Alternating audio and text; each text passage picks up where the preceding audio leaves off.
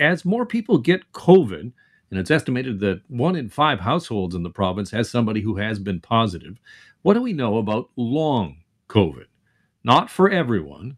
Is this a bad cold or a flu or even a temporary stay in hospital? For some, pain, fatigue, brain fog all persist. And sometimes the symptoms just never go away after the initial infection. Occasionally, though, those that condition appears months after recovery or even after an asymptomatic case. So, with so many people having recently been infected with Omicron, we really don't even know how many will in the future develop long lasting symptoms, which is why research on long COVID is absolutely vital.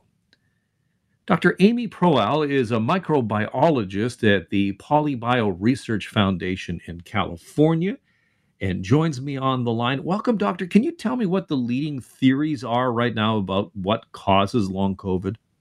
Thank you for having me. There are multiple theories as to what's causing long COVID. And one of the things that I would say a good number of researchers studying long COVID agree on is that the same exact thing might not be happening to every patient, right? So you may have some patients who just had a very severe case of COVID and were unfortunately in the ICU and need time to recover from all the inflammatory damage that happened from the acute infection, right? But then, as you mentioned, there are other patients who are getting a mild or an asymptomatic COVID infection, and they also go on to develop debilitating chronic symptoms. And so in those patients, a range of other factors may be contributing to those symptoms. And just a few of the topics that we're studying include, for example, the possibility that at least in some patients, the virus may not fully clear from all of their tissues. It may remain in what we call a viral reservoir in a low-level state in tissue where it can continue to drive symptoms, obviously leading to problems.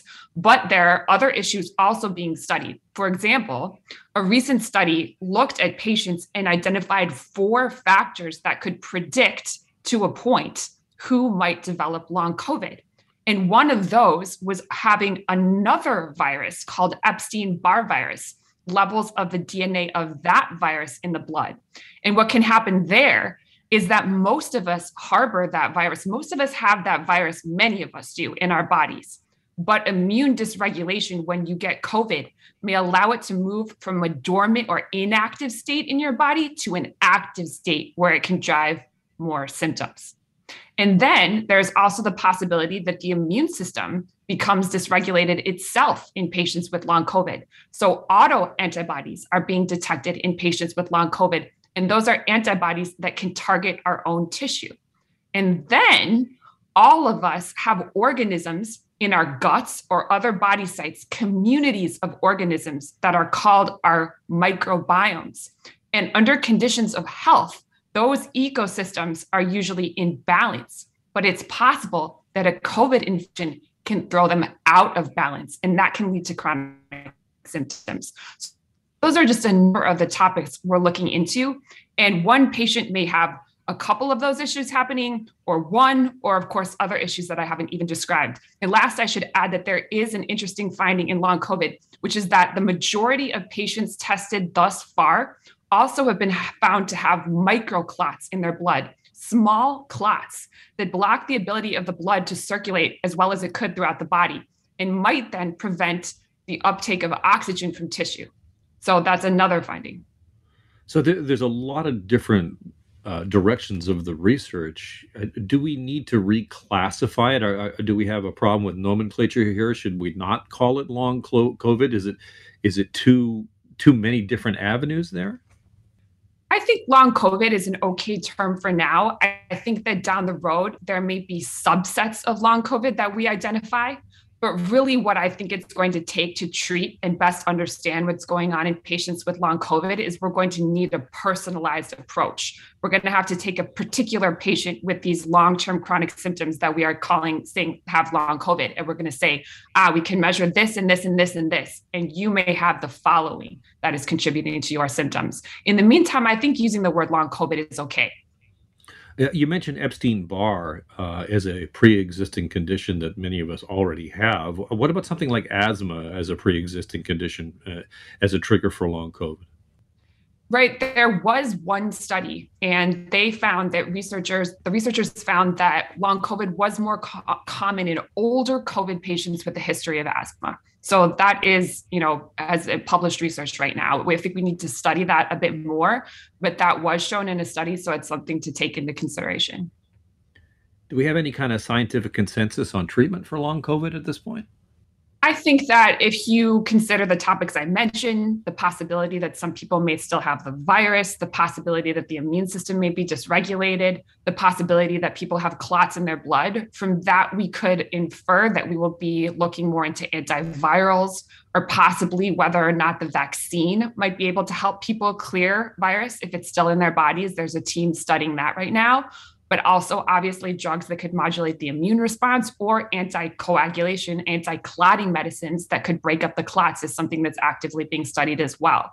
But I think it's also important to consider that right now, while all of that still has to be tested and looked into more, one of the main things that you can do at this point in time is to just be very careful to not get COVID, because there is still now a growing narrative that in which people are told maybe it's not such a big deal to get Omicron because the symptoms can be more mild or perhaps the course of the disease is more mild.